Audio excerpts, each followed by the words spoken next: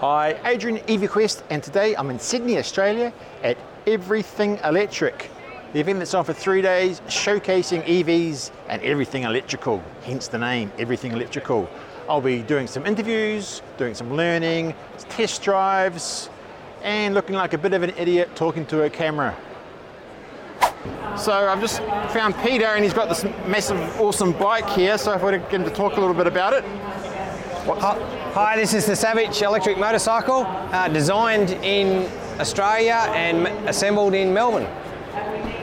And what are the specs on it? So this is a 60 kilowatt motorcycle, does 0 to 100 in 3.5 seconds. It's the C series motorcycle, so it's a cafe racer. We have both the Alpha and the Delta, so that the faster one is 26 grand, which is your biggest spec, and then the Delta is only 19,990. So an Australian-made motorcycle for under 20 grand. That's what we're trying to look for. Yeah, and how long have you been making them for?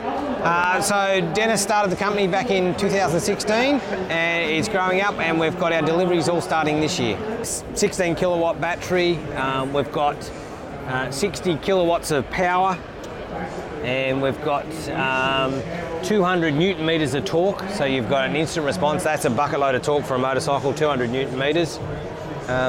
Both charging, so fast charging and normal charging.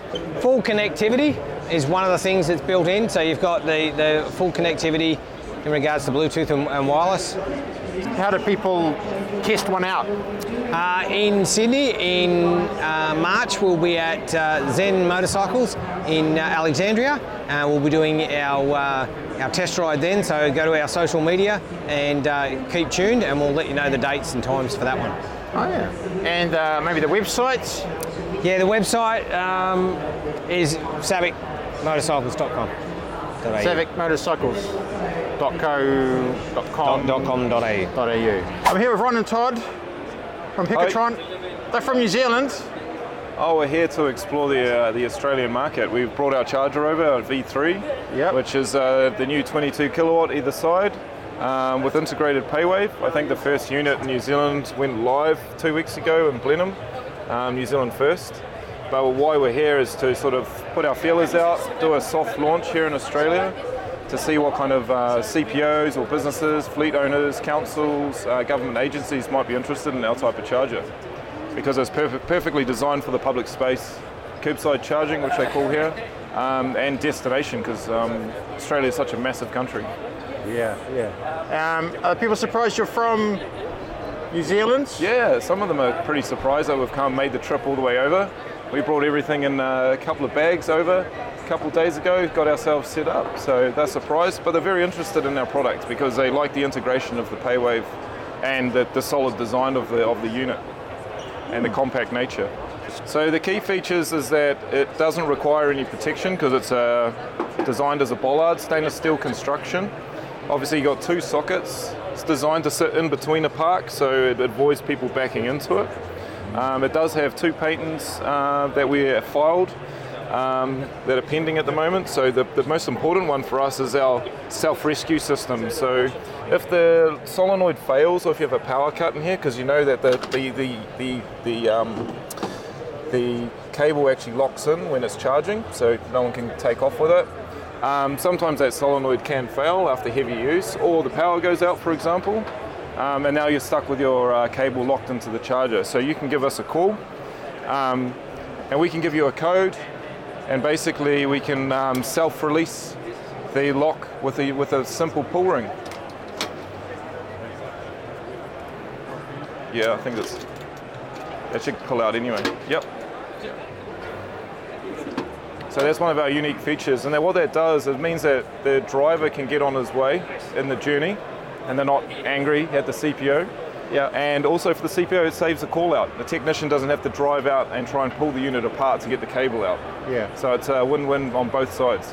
And you have been expanding in New Zealand, haven't you? Yes. Yeah, we've now got over around about 110 charge points in operational, a mixture between public and semi-public points, and we're continuing to expand all the time and looking for new sites. Yeah. And you're based in Hamilton, aren't you? Yes. Yep. We're down Pūtiki Tiki Street in Hamilton East. You'll see our office is pretty distinct. It's got 8 charge points out the front of it for our staff use and also for public use as well. And just if people want to find out more, the website's www.hikotron.com. Thank you very much. Do you want to add anything? Also on Facebook and Instagram as well if you want to reach out to us. Oh yes. Okay, so I've got a friend of the show, Dunstan Power here. Hi. He's at his stand. And what's happening here in Sydney? Dunstan, how's your day going? Yeah, great. We did the show last year. It's bigger, brighter, a lot more cars here than last year. It's very busy. I've been talking to people all morning.